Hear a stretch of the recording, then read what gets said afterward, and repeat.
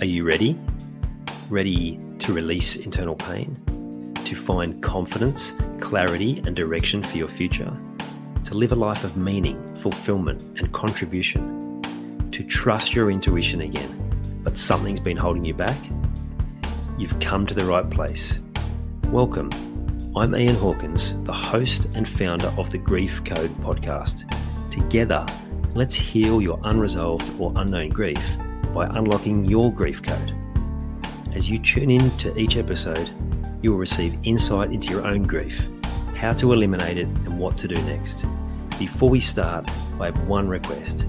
If any new insights or awareness land with you during this episode, please send me an email at info@ianhawkinscoaching.com and let me know what you found.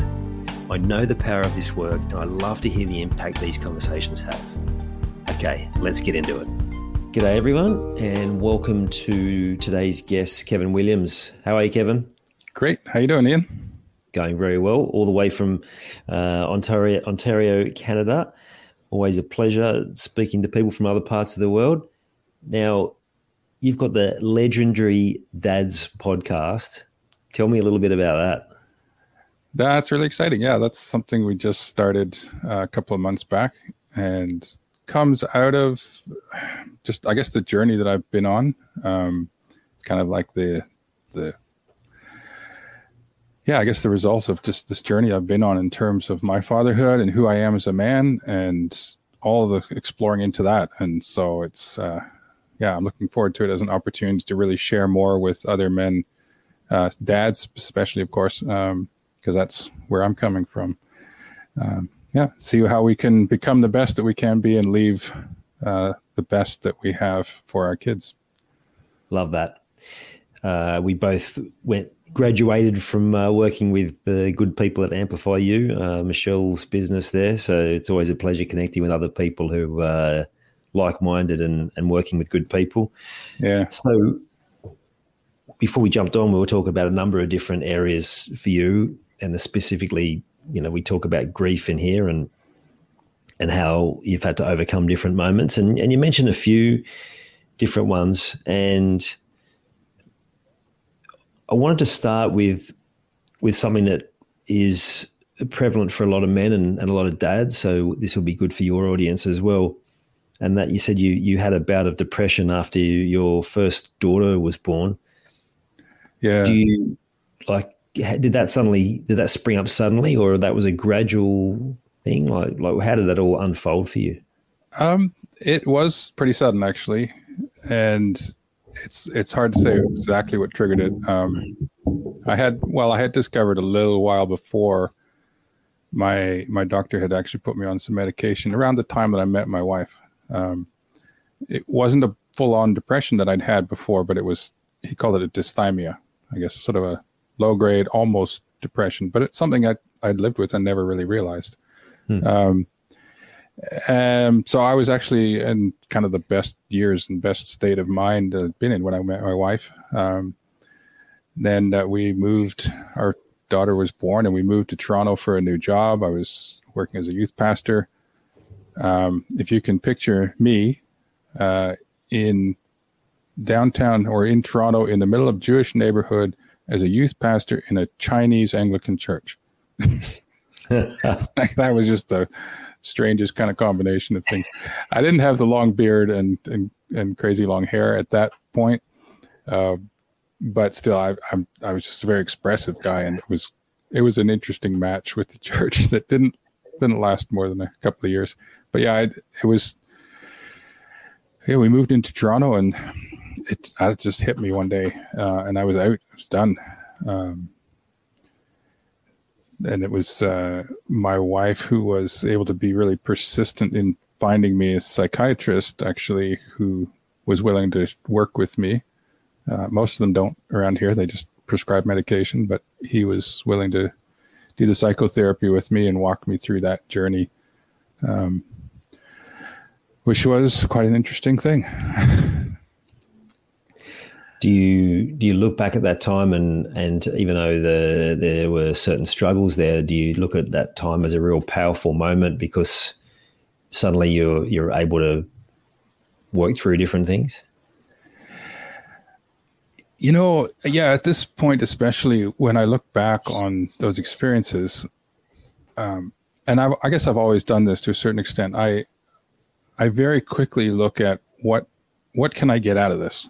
So, I mean, for what was it, 10 months, I think I was off work.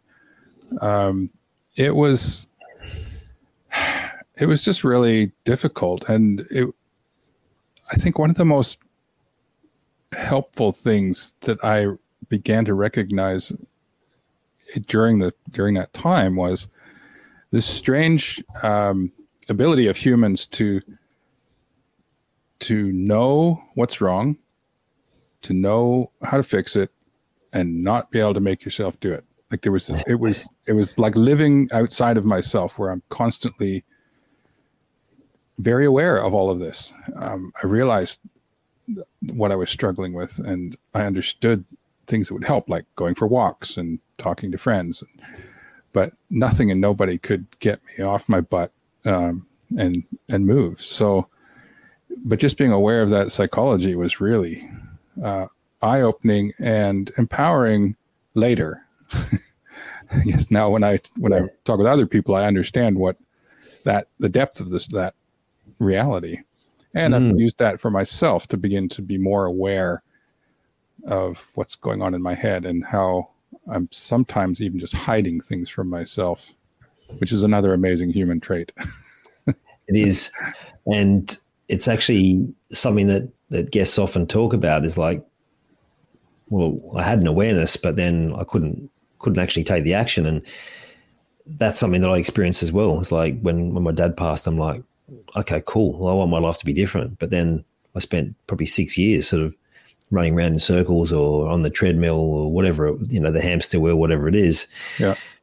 So what did you learn specific for you that helped you to be able to move forward in those times, to actually start being able to take that action? Oh,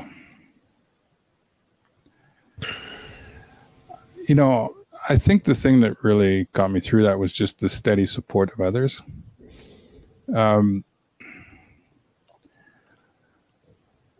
honestly don't remember sort of a specific thing. I know with the psychiatrist, we were talking about different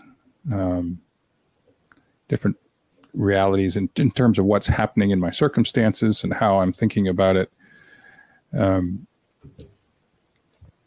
And I think that, as far as I remember of that, it was a lot of time just repositioning and recognizing the stress of the job that I'd walked into, because I'm so different. And this is what the people at the church told me, the Chinese Anglican church. What they were saying to me is, part of the struggle, and the pastor that was in charge was saying, part of the struggle is that I'm a very expressive Canadian, white Canadian, and he says the Chinese, two things, they don't, like, generally speaking, this is a generalization, they're not as expressive emotionally, they're much more reserved and controlled, and quite a wide thing is that he said they don't want to face mental illness.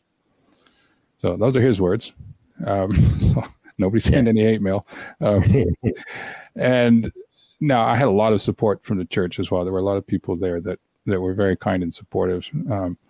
But we were different from the beginning. And then when we add on to that, just the circumstance, they were first generation Canadian born kids that I was working with. And so they had parental struggles there. So I think that I really recognized that I would just walked into a tense situation, and it was a lot of pressure on me, which wasn't vocalized.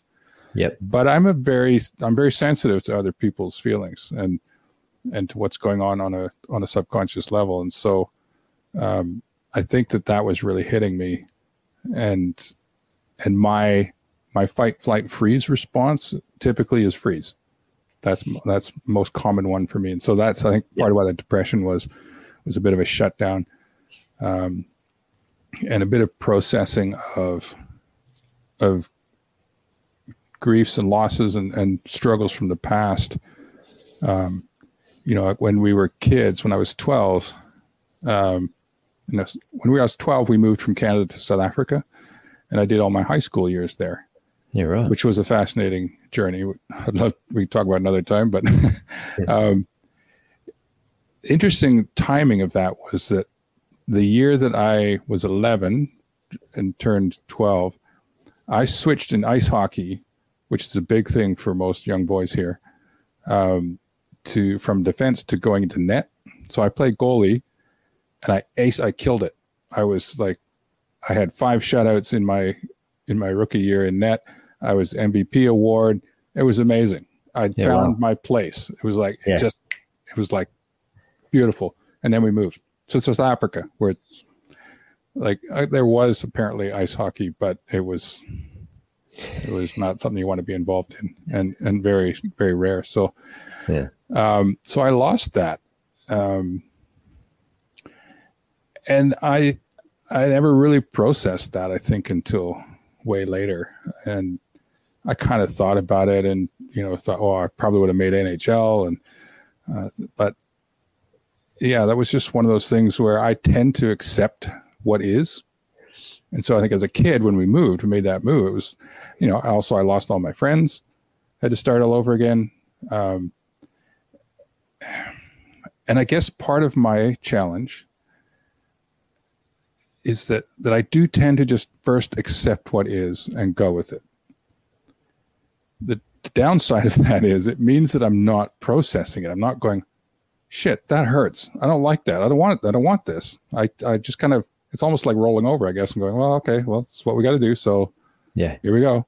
And I'm really only, I'll be honest with you, I'm really only just putting this together that clearly right now as I'm telling you. That's cool. It's, so, sorry. I think a lot of men will relate to that, because that's often the experience, is sometimes in those early or middle teens, just making a decision to sort of shut everything down, whether consciously or unconsciously. But you're having that conscious awareness, then it allows you then to make sense of it as you go, even if some of it's just as you go now. Yeah, and I think that's part of what came out of that initial depressive crash.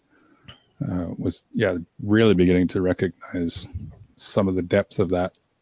And it's a really great thing to highlight, because like you said, maybe we could talk about that moving at another time, but I think just what you summed up there is like, that's what a lot of people have experienced, whether it's by being forced to move, or an opportunity that ended, or just any experience where we don't, like we're separated from friends or disconnected. I think everyone's had some sort of experience like that when we go through those school years, where, the different people that we hang around with tends to evolve, right? So even if we're choosing to hang out with different people, there's still a sense of loss from that.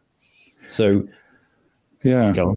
Yeah. And as I said, I don't think I processed that. And I always find it interesting that in that move to South Africa, like when we got there, I always remember, I went to an all-boys school first for just a few months at the end of their school year, and I would ride my bike in, and they had these big cages where we would lock our bikes because it wasn't safe to leave them out. So I remember being in that bike lock cage, putting my bike in its place and locking it up, and kids would come to the outside of the cage, and they would recognize me as the new kid from Canada who had an accent, and so they'd just say to me things like, speak. Like literally, they were just telling me to speak like I'm an animal in the zoo. And it was like, oh. And I was never great at making friends, but somehow I always had one or two really close friends. Yeah, cool. And yet it was a long time before I really felt like I was someone that people liked and would want to be with, or that I wanted to put myself out to people. And experiences like that one in the schoolyard, I think contributed to that. But I seem to have underestimated and discounted, I guess, the positives and the good relationships to some extent. Yeah, it's a great point. And I think so often through life we do that, right? We look at all the bad. It tends to be a natural reaction. What I'm drawn to is when you, like, if we're looking through that lens of the legendary dads, when your children start going to school and then suddenly there are other parents and you're kind of going through a changing of the sort of people that you're gravitating towards anyway, because you tend to gravitate towards people who have got children the same age. How were you then able to navigate that as an adult? What skills through all your growth did you have in place that allowed you to make that transition easier into that community? I didn't do well at that, actually. Okay. My wife does. She knows half the town. We live in a town of, well, now it's about 40,000, I think. And it's, the kids and I always joke, Mom knows that. I mean, goodness, some guy stole something from our property and he got busted by the cops. And then the cop that brings the stuff back is the daughter or the son of one of my wife's elementary school teachers. It's like, but it's interesting because for me, I've still until recently, especially, been quite shut off and guarded. And so where we were meeting people at school, my wife would just jump in and get to know them and make all these friends. And I was always, these aren't my friends. These are the parents of kids and whatever. And I was still very guarded in that. And it's only been more recently that I've started to expose myself again, as it were, and be vulnerable again to reaching out and beginning to say, oh, no, why don't I see these people as friends? They're my kids' friends' parents, and beginning to accept their friends into my life, as it were, into my heart as people that I know and friends on a level. And embracing that potential with their parents. And that was, and that really has come through the coaching that I've been through. Honestly, it's especially the last couple of coaches that I've been working with, who have really helped me to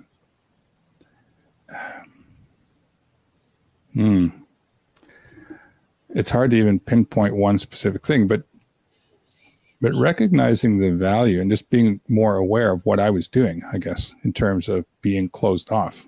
I just wasn't really aware of it. And I suppose it was just so familiar. I just thought, well, that's the way it is. That's me and whatever. My wife likes talking to everybody, and that's fine. But then I thought back, the time when I met my wife and I had just started taking the medication and so on, I was not like that. I was actually very open, and essentially everybody I met was just another friend that I hadn't met yet. And there were times when I went to my sister's place when she was in university, and sometimes I was the life of the party, which, people who have known me for the last, 15 years or 20 years up till recently would have thought, no, don't buy that. Not you. Yeah. So kind of going back and recognizing, well, and this was part of the gift, as it were, or I don't know if I like to put it that way, but one benefit I pulled out of this healing journey from the recent years was that I've had the opportunity to just be slow and still in life and really reflect back on all of this stuff, what we've been talking about, and so much more, and kind of go, okay, well, who am I really? Like, if I look back from like even childhood, like early elementary school, I would come home from school every day with a new joke to tell the family. Yeah. And I was very open and trusting and fun loving and creative and, trust first, ask questions later, and things like that. And recognizing that, I haven't been like that for a long time. And I want to be like that because A, that's who I am, and B, that's just more fun than what I was doing. So. Yeah. And I know that part of the catalyst for a lot of this change was around, excuse me, the car accident you had not so long ago. So Yeah. could you tell us a little bit about, without going into the details, but like who was affected and how that impacted your life? All of us were. So the really brief version of the collision itself, we were at the drive-in movie theater, which we used to do regularly. I mean, we still have done it, but so it's 1:15 in the morning. We're leaving after watching the two movies and just pulled out onto the country road. Some guy was high on methamphetamines and came across the road and hit us head on. I had enough wherewithal to just start turning towards the ditch, which apparently saved us because of the angle of the vehicle. We actually flipped over him and rolled over. So all six of us, my wife and I and the four kids, were all in the vehicle. And it's quite interesting to hear the stories and to see the difference of what we remember and what we've experienced from it. But I mean, that absolutely has created a defining moment, as it were, for all of us. Can I just jump in there, if I may? Because I want to hear more about that, but I'm just drawn to something that you said. Okay, so you've worked in these roles where you've been you've been a pastor, and I was going to ask you about faith, but do you, with those stories where you said all had different experiences, is there part of you that kind of feels like you were protected through that? Yeah. It's a weird thing. I have been. I mean, I was raised as a Christian, and then I went through a period of time where I kind of walked away from it. I didn't say God wasn't real, but I walked away from living out the faith and went and, sex, drugs, and rock and roll kind of thing, and into my early 20s around that time, and then I came back to it. But I came back to it with open eyes and said, okay, well, what do I believe? And where am I going with this? So it wasn't just what I was told. I was exploring it for myself. So, yeah, my faith in God has had a lot to do with how I responded to pretty much everything sooner or later. And the officer, the chief officer, like the lead inspector on that case, said he was shocked that none of us were dead. He said that's so rare at a collision of that magnitude that nobody was killed. He was really surprised. So yeah, I mean, that adds a bit to that. And yeah, I don't know if you want to go into all that, but your faith. Yeah, I would love to keep going. I'm not sure what, people will say, well, if God was protecting you, why were you even in the collision? Well, you know what? To me, I think stuff happens in life that I liken it a lot to the family relationship, right? We allow our kids to experience negative stuff because we know it's not going to necessarily ruin them or kill them or, and end their life. We'll let them experience negative things. In fact, they will fight against us on things that we know it's good for them or we know that it's bad for them, so we're keeping them out of it. And they're like, they don't get it. They're just like, I don't see why. You're just being mean. Like, literally, that's what kids will say sometimes, right? Like, yeah. No, actually, I'm loving you and being very kind. You just can't see that.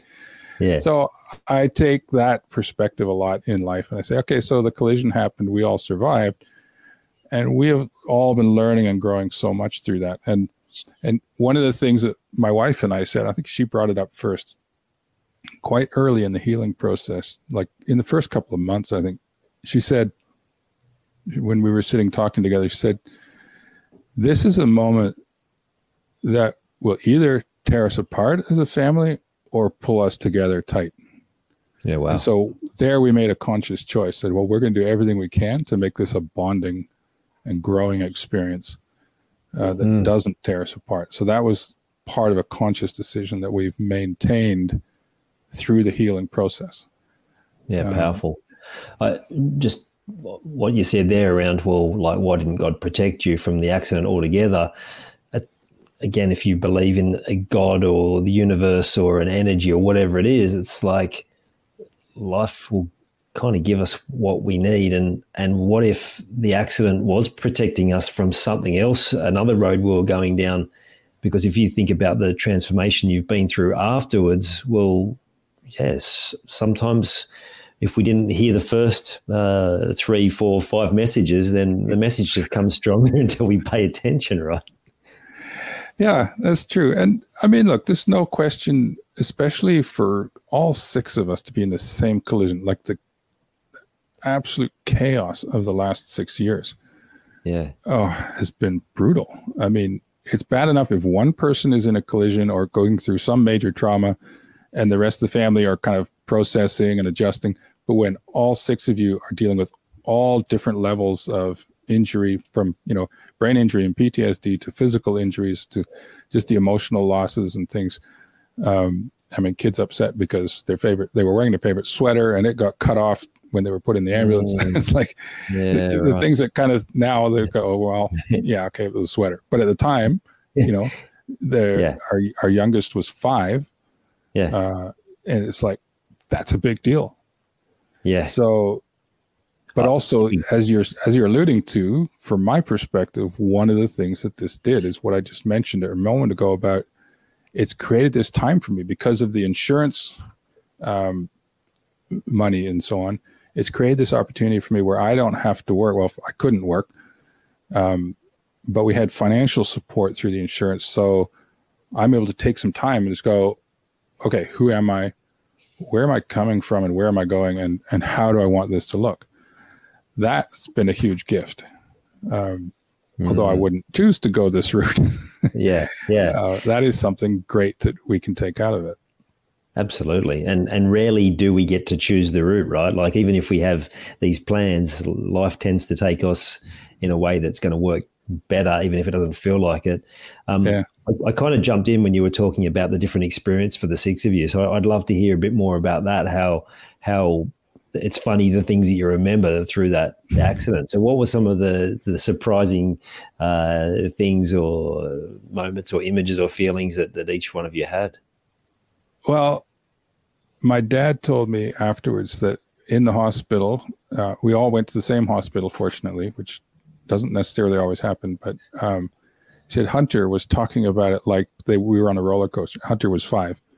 He was describing it like we went on some kind of roller coaster ride, and it was all fun, and because he wasn't physically hurt at all. Yeah, wow.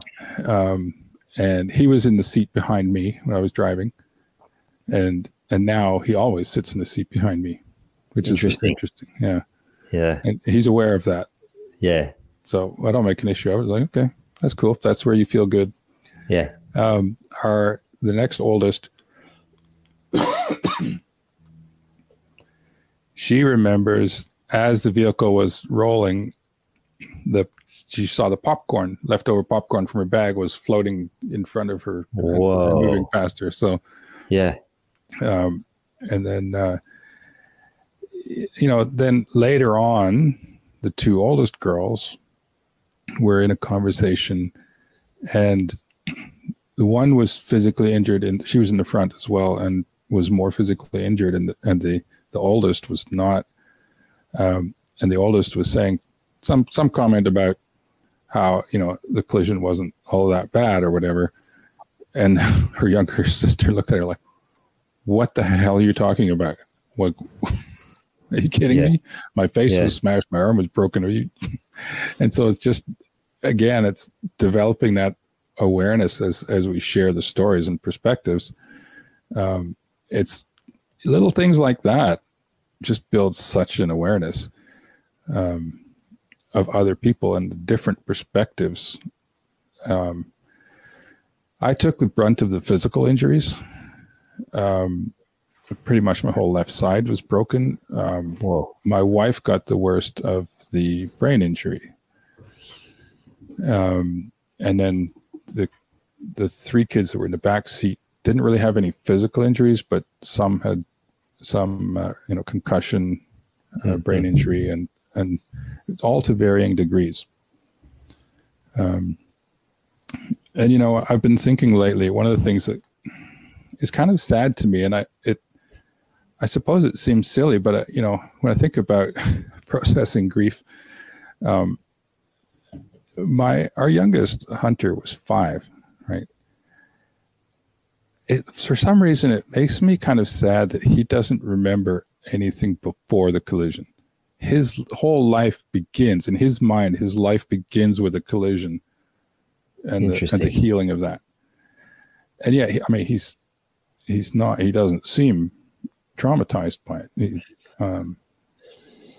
But that's his perspective. And something in me doesn't like that. But I mean, that's kind of normal. Like most of us forget what happened before age 5 anyways. So yeah, it's really interesting, isn't it? Yeah. Well, I mean, I was going to actually ask you about that. The guilt that comes through grief, even if it's not our fault, right? Oh. Like even if there's nothing that we could have done, except we still play out in their heads, what if I'd done this? What if I'd done that? So how much does that play out for you? I can tell by the sinking back in the chair that perhaps you have grappled with this a bit. Oh yeah. Yeah. Well, I mean, that first hit in the hospital. Now I was knocked out. So I only have a couple of brief moments where my eyes opened when in the vehicle and on the way to the hospital. I think three times my eyes opened and I was briefly aware of something going on. So I didn't remember that really. But waking up in the hospital, the first thing was I knew that we were in a collision and nobody was around me. Like there was nurses, but at first there's nobody there. I'm in a recovery, in a special recovery room because the extent of my damages. And I'm like, what did I do? Like, was that me or what happened? I'm flooded with this worry that I did something wrong. And as the story came out, it was, okay, well, that wasn't my fault. And, but as stories came out, it's really interesting because, my wife said, so she was amazing. And she immediately was, checking on everybody, making sure everyone could speak, heard voices. And yet when she turned to me, she saw me hanging lifeless from my seatbelt. Because I was unconscious, but that's not what went through her head, as you can imagine. Yeah. And in fact, when they radioed in, they said that there was 1 dead and 5 survivors. But gives you chills. Yeah. Sorry, I shouldn't go too. No, this is. I don't want to get people wrapped up in the trauma of this, but so the thing was, she said. So then she released her seatbelt, and then she released the daughter that was between us. And then she released my seatbelt and I landed on top of my daughter. And so they had trouble getting her out and I couldn't do anything. I was unconscious. But the weird thing was that they said, I told them I couldn't move. Wow. And I'm like, I didn't. I was unconscious. There's no way I did that. And because what that triggered in me, and it took me months, if not more than a year to grapple with this. That felt awful. Like I felt like if I was telling them I couldn't move, that means I was conscious. And I'm laying on top of my daughter who's got a broken face and a broken arm and she can't get out because I'm laying on top of her and won't move. How can I claim innocence when apparently we do this? Yeah, and right. I still struggle with it a bit, but the psychiatrists or psychologists I've been working with say we can do that. When we are unconscious, we can actually communicate with each other, which is, again, one of these bizarre human things. Yeah. So they've tried to reassure me that I was unconscious, and yet I was letting them know that I couldn't help or do anything. Yeah. just very odd. But the guilt of that weighed on me for a few years, trying to process that and grapple with that. I can't imagine what that would be like, but I can imagine the grappling part. I'm always the believer that, well, it's there for a reason. So maybe there was a reason for your daughter's safety that you were on her for who knows why, right? Like the amazing human, like maybe at the unconscious level that said, I can't move, was also like she needed to be stabilized for a time. Like we just don't know, right? But it's like I love to come to a realization or a thought that, well, maybe that's just what was meant to happen for whatever reason, and we don't always find out at the time.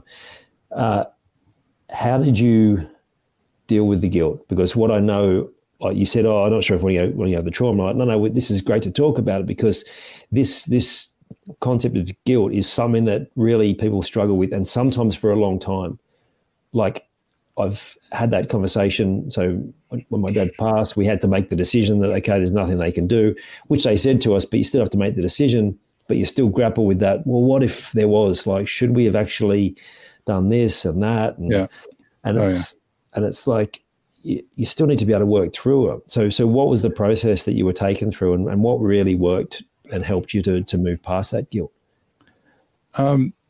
Two things. One is defining words and feelings and emotions and circumstances. Definitions are important to me, and I think they're very helpful in general. The other thing was my psychologist walking me through and encouraging me to accept this idea that, yes, I was unconscious, and yes, my mind was able to communicate. So that truth I hold on to. Yep. The other thing is recognizing what guilt is and what condemnation is, and grief and sorrows and things. So guilt, we think of guilt as a feeling. I think of guilt as a reality. So if I am speeding on the highway, I get busted. Was I guilty? Yeah. I did it. I'm guilty of doing it. Do I feel like some immoral whatever? No. If I was doing 10 over or something, I was like, okay, busted. Yeah, I'm guilty of that. So that's factual. I was guilty. How I feel about that and getting busted by, I might be angry, or I might be, oh, damn it, why did you do that? You shouldn't have done that. That was stupid. Now you've wasted time and money and blah, blah. Yep. Those feelings and stories that I tell myself are different. So in terms of, the specifics where I was I had fallen on top of my daughter, I don't even know if guilty applies, but yes, I was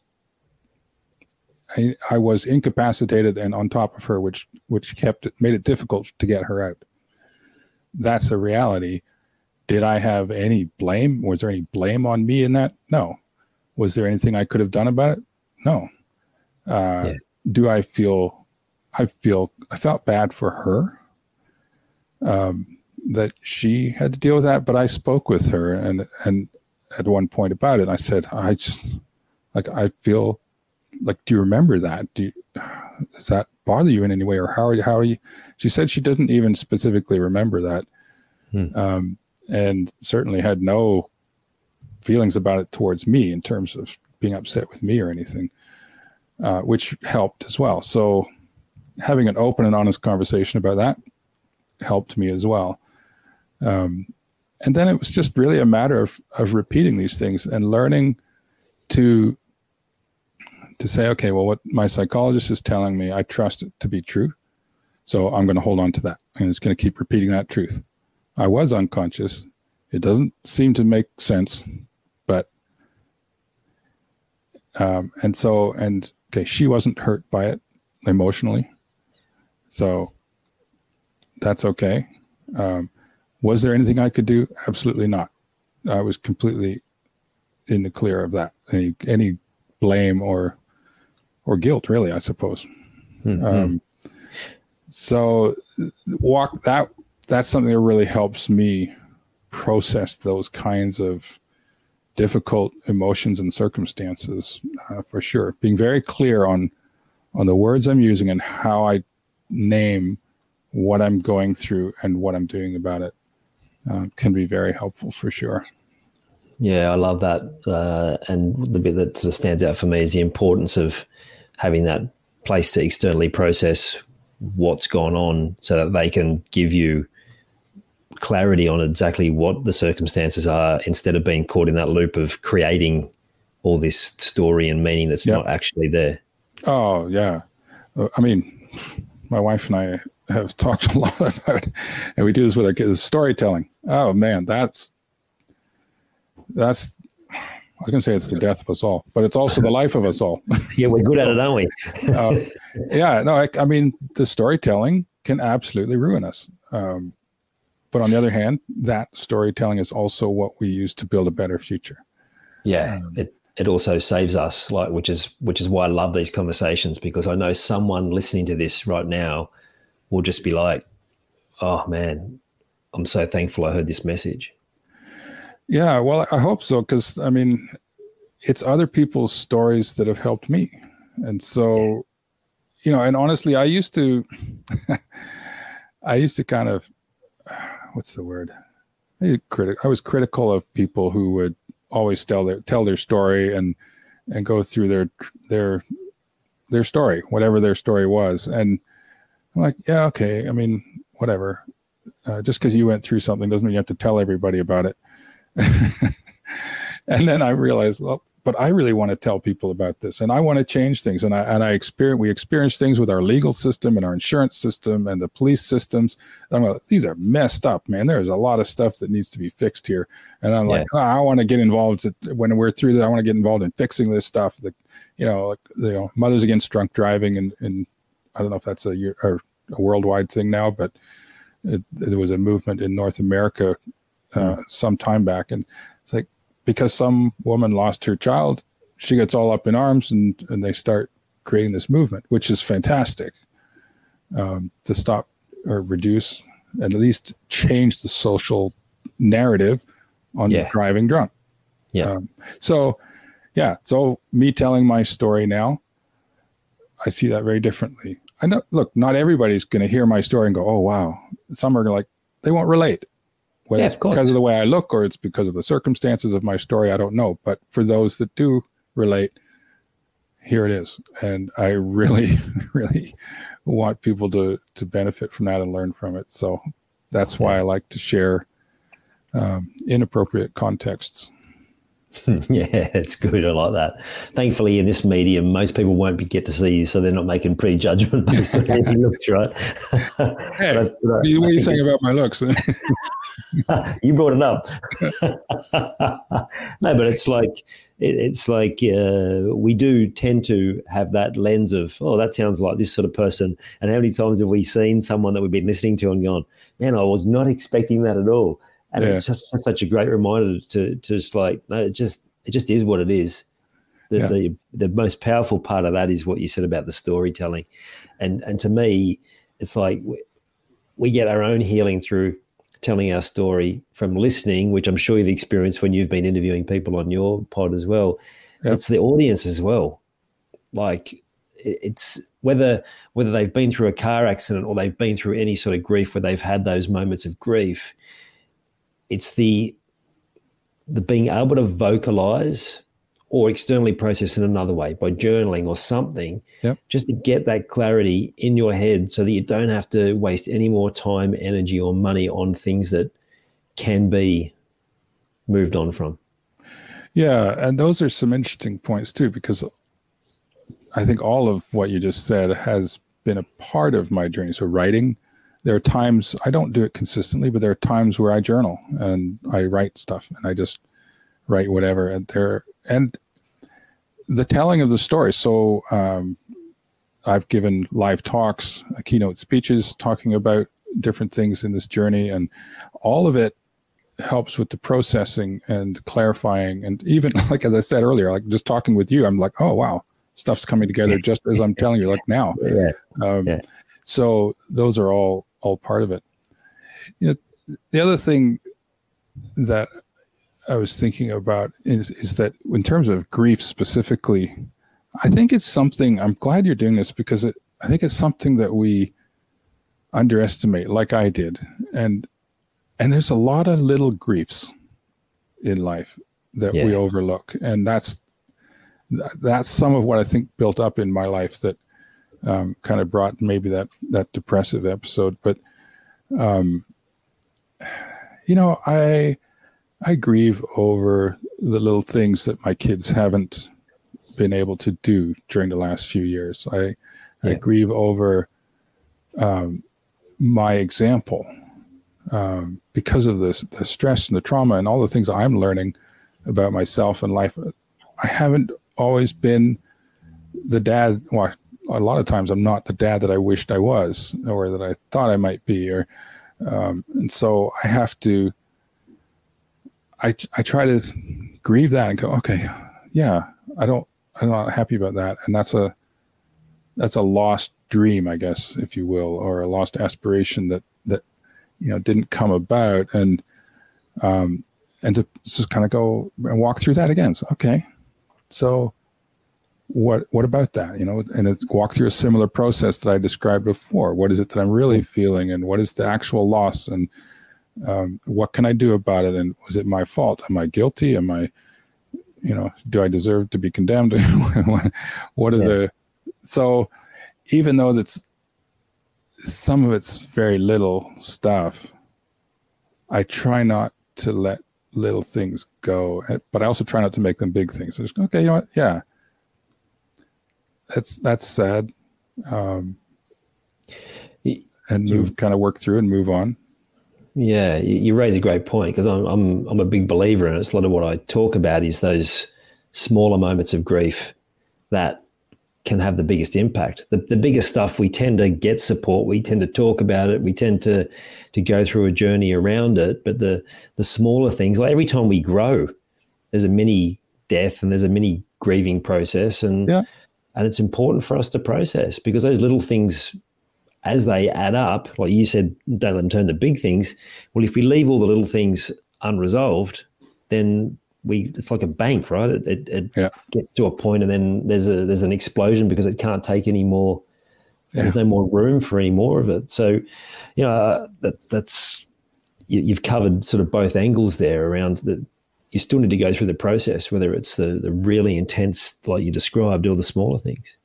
Yeah, and recognizing that can be helpful with other people. Like, for example, I know it's a generalization that, women tend to, with our kids as they grow up, they want them to stay young and cute, and whether they effectively grieve it or not, there's this loss they feel, I think, as kids grow up. And so they're always sad that they're not in this stage anymore, and that whereas I've always been, well, this is cool, now we can do this that we couldn't do before, now we can do this that we couldn't do before. And and I mean, sometimes I look back and I go, oh yeah, those days when they just in my arms and fell asleep on my chest and life was simple and fun and cute. But I recognizing that for my wife, instead of just going, okay, whatever, you're just being a woman, which is deeply insulting and rude, I can go, okay, so for her, there's a sense of loss in that. And so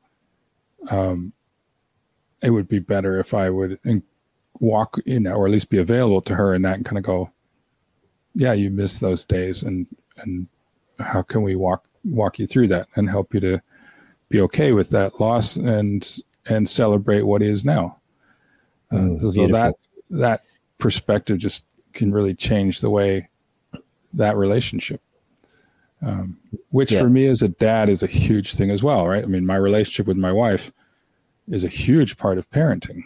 My kids see that. And so again, talk about grief and loss, this collision. I mean, my wife's brain injury and PTSD just kind of really turned things around. And so now their mother is like kind of a different person. And, we lost who she was, and now we're getting to know who she is, and walking through the healing with her as we go through our own healing. So those losses as well, There's just so much. There's just so many. But yeah, just all the little griefs and the journeys that we talk about, and I try to make time and ask the kids things. And I don't want to bring it up and make it an issue, but try to be, I don't know. Sometimes, yeah, there are things that I haven't brought up to the kids. Like for years, I didn't talk about the fact that what might be going on in the back of their minds was, holy crap, we might have lost our parents. We might have been orphans, right? I didn't mention that. That was one of the things that went through my head early on, but I'm like, I'm not going to bring that up. Yeah. And then eventually I'm like, when can I bring that up? Is that an issue for you? You're struggling right now. And is it, anyway, that's a bit of a tightrope to walk, but yeah, just recognizing the griefs, big and little, and helping each other to process that. It's just, it really does change a lot of things in life, I think. Yeah, absolutely. I think just the fact that you've opened the conversation is great, because I know if I'd kept going down the trajectory I was going as a parent, then that just wouldn't have been the case. I would have been continuing with the control and the fixing and all those different things. And it's like the opposite of what they want and the opposite of what they need. So it's a massive service to them.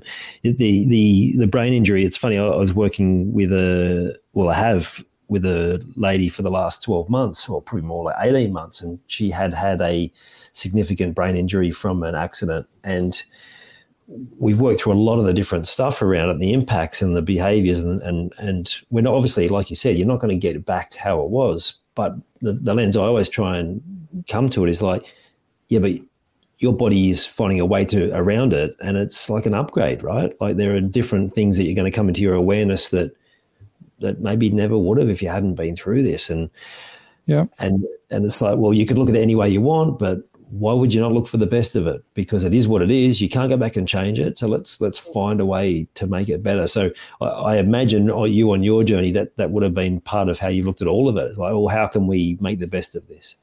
Yeah, for sure. And we did early on, as my wife said, how did she put it? Something like, this was such a, I'm paraphrasing, I guess, but this is just a huge thing that God must have something really amazing in store for us, because you're learning from it. But, what you're saying there, I think is another layer of, just recognizing, yes, we're looking for the positive and what can we gain out of it, and what's the good, and the learning and so on. But I recognized that I couldn't fully embrace the good and the learning without also grieving the loss. Yeah. And letting that go. Okay, this is real. I've lost this. And be okay with that, and then celebrate the new and the good. Yeah. Well said. You talked before about the different ways that you've been expressive, and how at different times that hasn't been as maybe unrestricted as in the past. And you also mentioned before we jumped on a moment when you were quite young, a speech contest that didn't go well. Like, is that a bit of a pattern for you around, like, well, there's an inner part of you, like you said, now you just can't wait to speak on a stage. Is there an inner part of you that's ridden a bit of a roller coaster around your self-expression? Oh yeah. Yeah. I mean, if I look back over my life, it has been, as I say, when I was quite young, like, before, I think it was before the age of 10. I was a very happy-go-lucky, creative, fun-loving. If there's anything fun going on, let me in. You're there. Yeah. And something triggered a change around the age of 10. I used to get really excited about things, and then when it didn't happen, I was just devastated. Or if it didn't happen, I was devastated, and I didn't like that. It hurt too much.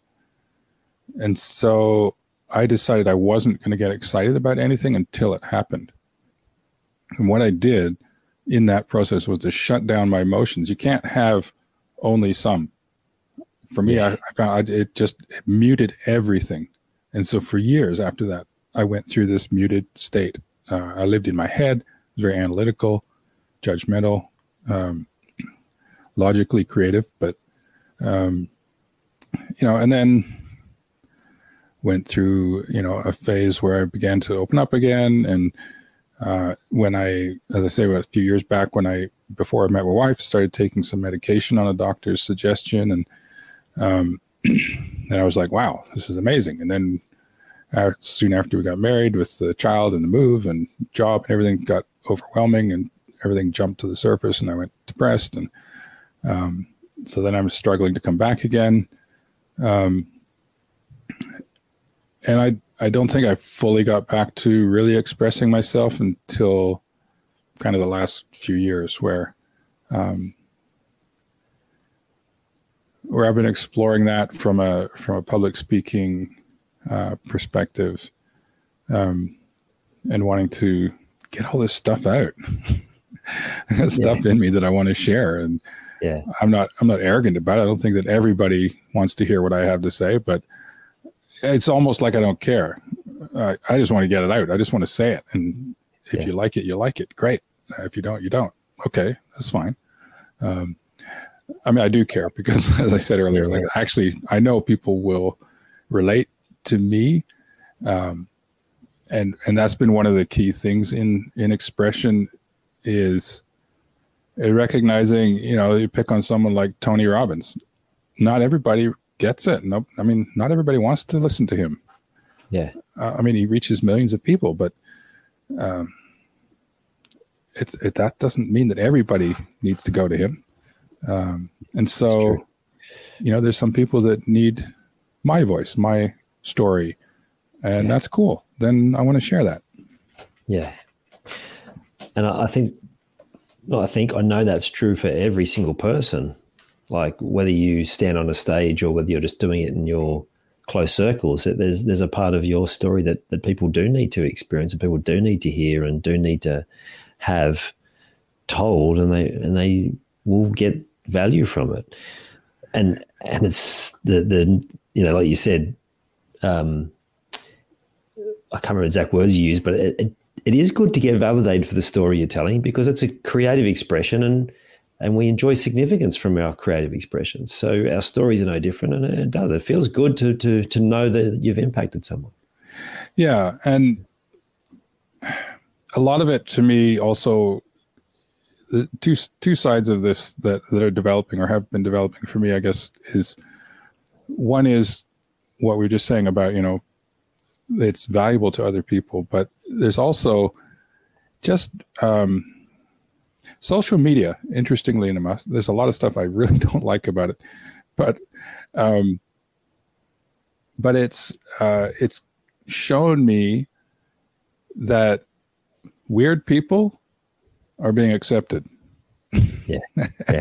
And it sounds judgmental, but there are people, I think, like, what you're doing is weird, or your voice is strange, or your behavior is odd, and yet there are people gravitating towards you and enjoying what you're sharing and doing. And that's encouraged me to say, you know what? There are people who will appreciate me for who I am. And that's a lot of what I've struggled with, right? It's a self-image about who I am, or who I'm supposed to be. Who is it safe for me to be? And so it's beginning to be okay with being who I am, and learning to accept that there are people who will celebrate that, and there are people who will just think I'm a bit odd. And that's going to happen no matter what. Okay. When I had short back and sides hair, it was, some people liked it. Some people maybe thought I didn't, my sisters like that. They hate my long hair and my beard. Oh, well, too bad for you. I'm not here to make you happy. I like you. You're my sisters. We get along generally, but but that's part of it, is saying, okay, letting go of the self-images and the stories around that, back to storytelling, right? And just accepting the truth of who I am, writing my own story. And as one of my good friends talks about, your life is a movie. Make yourself the lead character. Why are you playing like some supporting role in your own story? Yeah. I love that. We're all weird in some way. And I like to think that's the weirdness where we create the greatest connections, right? So thank you for sharing your weirdness today. I appreciate it. Oh, you ain't seen nothing yet. You mentioned that childhood, shutting down a part of your emotions, and that was an experience for me as well. And I can clearly remember the day where I'm like, I'm not going to fight this anymore. Like 4 siblings, like lots of fighting, and whenever I felt like I was unfairly blamed, I just decided, well, don't argue, just whatever comes, just come. And I shut down so much, and I would encourage everyone listening to explore where they've shut down at some point in their life, because when you can rediscover that and when you can tap back into that thing that you've been suppressing, that's where we get so much learning. That's where we awaken this part of us that is capable of so much more. So I really thank you for sharing that part, Kevin, because it's a really powerful message. And as a dad, and you're got a podcast, Legendary Dads, giving more dads permission to let their children explore that space as well early, rather than having to wait like I did for 30 something years before I returned to that space. I think it's such a gift. Yeah. And just, and learning to celebrating the part that so many people will mock and laugh at. Like women tease men. I mean, all my life I've heard, women generally will laugh at men as, oh, men, they do these things and dad jokes and whatever. And women often mock in men the very things that they actually value. And so, and not turning it into a man-woman thing necessarily, but just recognizing that, just your weirdness is your superpower. I think it, as you described it a moment ago, was beautiful about, that piece that you've had hidden and just learning to let that out and finding a way to be safe or feel secure in that and safe in that, and knowing that come what may, it's a good thing. If you're being true to who you are, that's a good thing and a powerful thing. And as dads, we have huge influence on our kids, and we can't make ourselves to be the best dad except by being our best selves. Yeah. I mean, my parenting is so different from yours. I know that, even though we've never even talked about our parenting, but just the way we do it is going to be so different. But if the more I'm being authentic and true to myself and showing my kids the real me, the more they're going to benefit from that. I have what it takes to be the best dad for my kids. You give them permission. What matters. And you give them permission to be the truest version of them, because they take so much more from our behavior than they do from the words, right? Yeah, for sure. You said, I just wanted to touch on this briefly. You said there, I don't want to make this a man and woman thing. It's like there are differences and there are different roles. And yes, there are some areas and some particular families where that's not the case. But in general, this is the way it's been for millennia.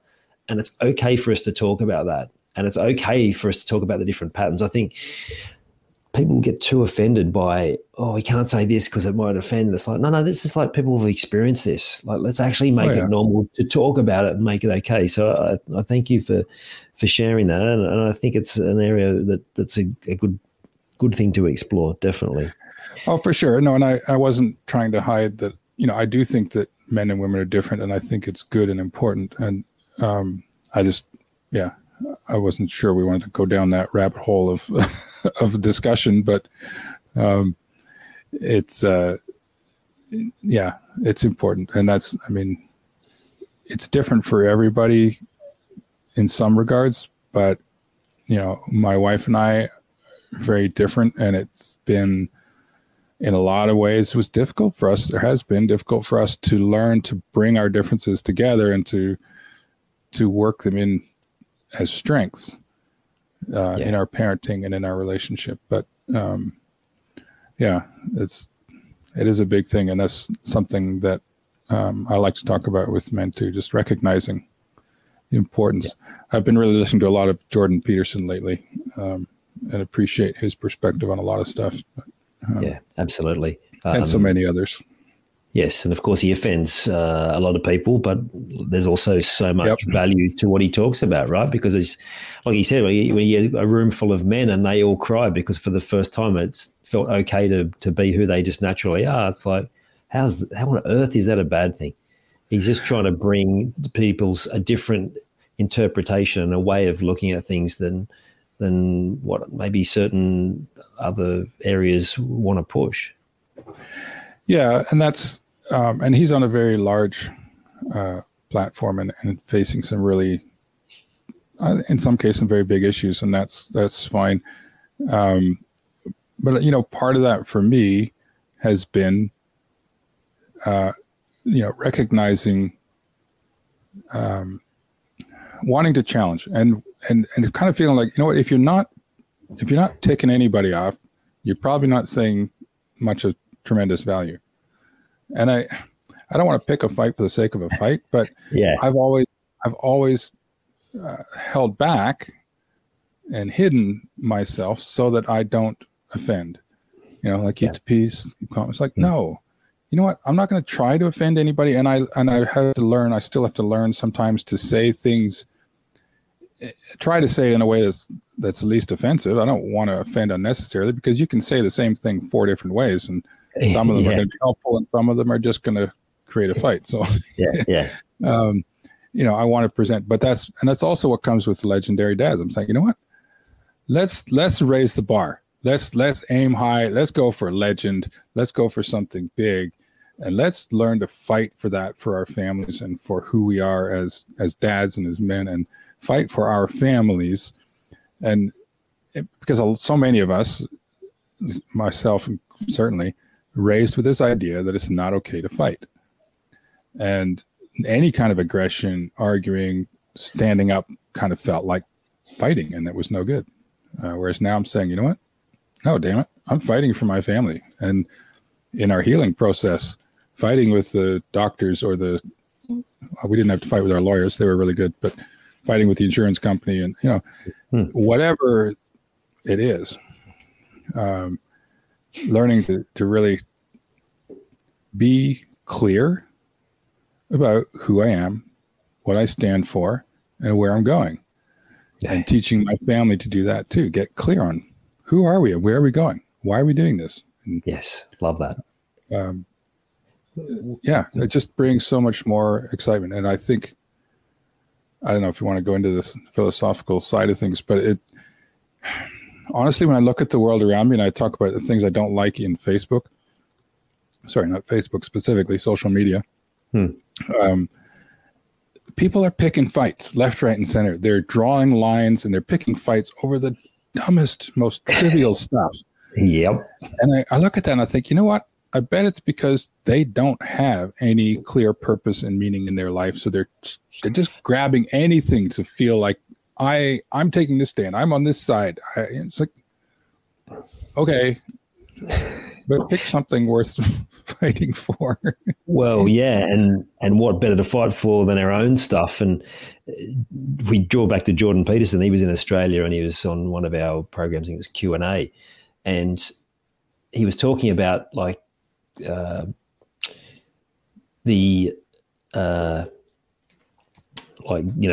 bringing more green to the world and the climate change and all this sort of stuff. And he said, from his experience, people who are most passionate about causes like that, it's usually because they haven't got their own house in order. And he said he would encourage people to do that first. If you have spent time and energy getting your own house in order, and you're in a place where you're feeling like you're heading in the right direction there, then by all means. But if it's just a distraction from doing the work on you, of improving you, then it's not going to have the impact that you want it to have anyway, because it's coming from the wrong place. Yeah. And that's a beautiful point, because that's a lot of what I've been doing over the last few years, right? Getting my own house in order personally. Like, who am I? Who's Kevin Williams as of today, 55-year-old man? Who is this guy? I remember what I was like as a kid and at different stages growing up. Who am I now today? And in my family, and through this healing of the trauma and everything.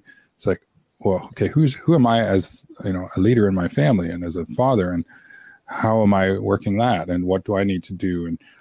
And then I was just thinking about, the whole thing of grief, and how actually, in a way, that's been one of the major motivators for me to step up and start talking and sharing, is maybe not, I don't know if it's grief, but the sorrow and the pain I feel for so many men and women who are struggling. And as I've said in some of in my bio, it's like, I cry for the women and the children who are struggling, because the men in their lives just don't get it. They don't know that they actually have what it takes to be the man their wife needs, to be the dad that their children need. I so desperately want to help these guys, because I've struggled with that, and I get it. And I've seen what I've done to my wife, the pain I've caused her, and the struggle to some degree that my kids, things they've missed out on because of the times when I just stepped back, right? I went into freeze mode because I was overwhelmed, instead of stepping up and doing something about it. So I just so much want to help dads and men and people in general, really, just to recognize that they can do it. There's a way forward, and it can be hell. I mean, when we were, during the last few years, there were years where I'd go to bed, I'm just done. I got nothing. I mean, I've never ever felt the level of fatigue, physical, emotional, mental, spiritual fatigue. I'm just done.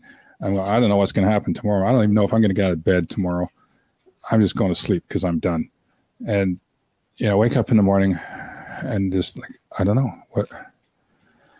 Okay, I'll get dressed and I'll go see. Maybe I'll manage to get the kids to school. Maybe not. Maybe we'll eat breakfast and maybe not. I don't know. But I'll get out of bed, I'll get dressed, and then I'll walk downstairs and see what's next. And it's incredible. It's absolutely astonishing what we can do when we are focused on other people.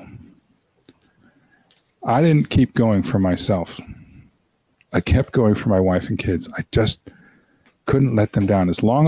Until I had given absolutely everything I could possibly give, I was not going to stop trying. I mean, there were days where I just said, guys, there's food in the fridge. Get it if you want it. But I was still there. I was still trying. And it was maybe a day that I would just kind of go, I just have to go and sleep because that's all I can do.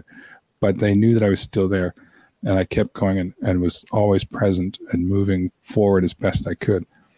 I hope nobody else has to go through that, but I want to help guys realize that there's a way. You have what it takes, and you're capable of so much more than you realize if you're willing to just do it for them. We will do so much more for other people than we would ever do for ourselves. And so I have to look after myself, and I'm getting better and better at that, finding the things that energize and give me joy so that I have more to give to my family. Yeah. But in the worst moments, it was entirely for them. I couldn't let them down. I had to give everything. And until I had given my last drop of blood, I wasn't going to stop. And I was amazed at how much blood I had in me. Not literally, but I mean, just in terms of emotional, mental, energetic energy. Yeah. Mate, I honor you and celebrate you for sharing this message, because it is much needed for men. And the other thing I want to touch on is that's your why, right? We all need to know what our why is. And if it's your kids and your wife and your broader family, great. If it's not, find something that is. Find something that's outside of you that makes it all worth it, because that's what will drive you on the tough days. It'll get you up on the tough days. It'll inspire you to do things. And like you described, you never want anyone else to go through what you went through. And to me, that's where we find purpose, right? That thing that we've been through that we don't want anyone else to go through. Yeah. Man, there's so much in that. Like, it feels amazing to help people and shortcut their life so that they don't have to go through that. So again, I celebrate what you're bringing to the world, Kevin. It's amazing. Thank you. Can I ask just one more question if we've got time? Sure. And I'm curious about, you mentioned the whole left side of your body was broken. How much of that is still impacting in you, and how did you cope with that the physical recovery? Actually, there's well, we can go for another half hour on that. I mean, literally, my left orbital bone below my eye was cracked. My left elbow was dislocated. Left ulna or radius, I forget which of the forearm bones, was broken into 3 pieces. I had cracked ribs, lung collapsed, cracked sternum. Most of my leg was actually okay, and then my foot was mangled. The X-ray looks like some kind of Halloween prop. So even when I was in a wheelchair, I only had my right side to work with, so I kept going around in circles until I figured that out. But that is like 99% healed. My foot still gives me some issue, but I can walk and run. I still have some pain from it, and the one toe didn't heal straight, so it's pushing over, but not a big deal as far as that goes. But I mean, it was an issue. You know what? I'm optimistic. And so when I was stuck in the wheelchair, I didn't think I was going to be stuck there forever. I expected my bones to heal, and we'll get over this, and we'll get through it, and we'll be better. And sure enough, we're getting there. So, but it was an interesting challenge in the house, healing from the trauma, because initially my wife was actually in pretty good shape, but I was physically incapacitated, stuck in a hospital bed in our house. And then after a bit, I was able to get in the wheelchair and sort of move around, but not really do anything. The struggle of that was significant, of hearing my wife struggling to work with the kids and get dinners on the table, even though people were bringing dinners. Her one wrist was broken, so she couldn't even pick up the casserole to put on the table. Wow. And just being stuck in the bed or in the wheelchair and not being able to help. I mean, the tears that I cried in those days, it could have filled the swimming pool. It was, and just the frustration of that physical incapacity to get up and do something. So I had to adjust. And this is one of the things I've talked about before too, is how recognizing that I couldn't do what I normally and naturally wanted to do physically. So I had to shift, and I said, okay, kids, come here, come to me, get on the bed with me, and we'll have fun with this bed. And with, it folds up and down, and and they painted my toenails and things. And, so it was shifting to do what I could in the time. And there was a shift after a few months where I was becoming a little more mobile, but my wife, her brain injury and PTSD started to catch up to her, and so she began to fall away, and because of those injuries, and so then I had to start to step up again, and so losing her through that process, and it took me a while. At first it's like, what, hey, okay, I got to do this, so I'll step up and do it, and this is all good. And then I realized I was starting to resent her. And at some points even resenting my kids for what they were not doing. And I thought, wow. And after a while I thought, well, wait a minute. I mean, I wanted to help out. I would do what I can. I've got to support everybody. But again, grief and the loss of her and her support and her role in the family. And I hadn't it took me a while to realize I hadn't processed that really. I just kind of assumed, I accepted it. I go, okay, well, got to do this. And then after a while, I'm like, damn it, this is not who I wanted to be. This is not the kind of dad, and it's not the relationship I wanted. What the heck? And so then, with help from others, and just my own reflective processes, kind of going, oh, okay, this is a loss. This is something that's changed. I don't get what I had. I don't get what I wanted to have.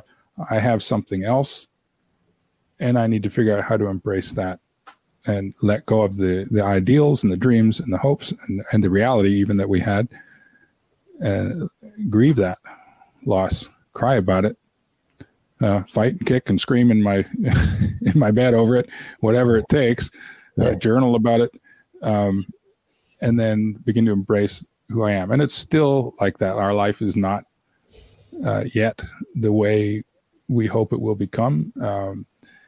I'm doing a lot of stuff that it's like, this isn't the dad and husband and man that I wanted to be. This isn't the life that I wanted. And so to some extent, I'm still kind of going, okay, but I can. And I have a wife who loves me, and I have kids who love me, and we're good, and we're learning and growing. And who knows when all this, who knows when we're done and we're at the new reality for, from now on. But I, again, for the sake of, myself and kids, I'm continually going, this is where we are now. And it's an evolving process, right? My wife is healing. The kids are healing. I'm healing. So we're changing. We keep shifting a little bit. This month, things are feeling a little different. It's like, oh, wait a minute. That wasn't happening last month. It's happening now. So it's like, okay. So I don't have to do, all the dinners. Sometimes other people doing dinner. Well, that's nice. So let's celebrate that when it happens instead of you just being upset about it. It's a moving target.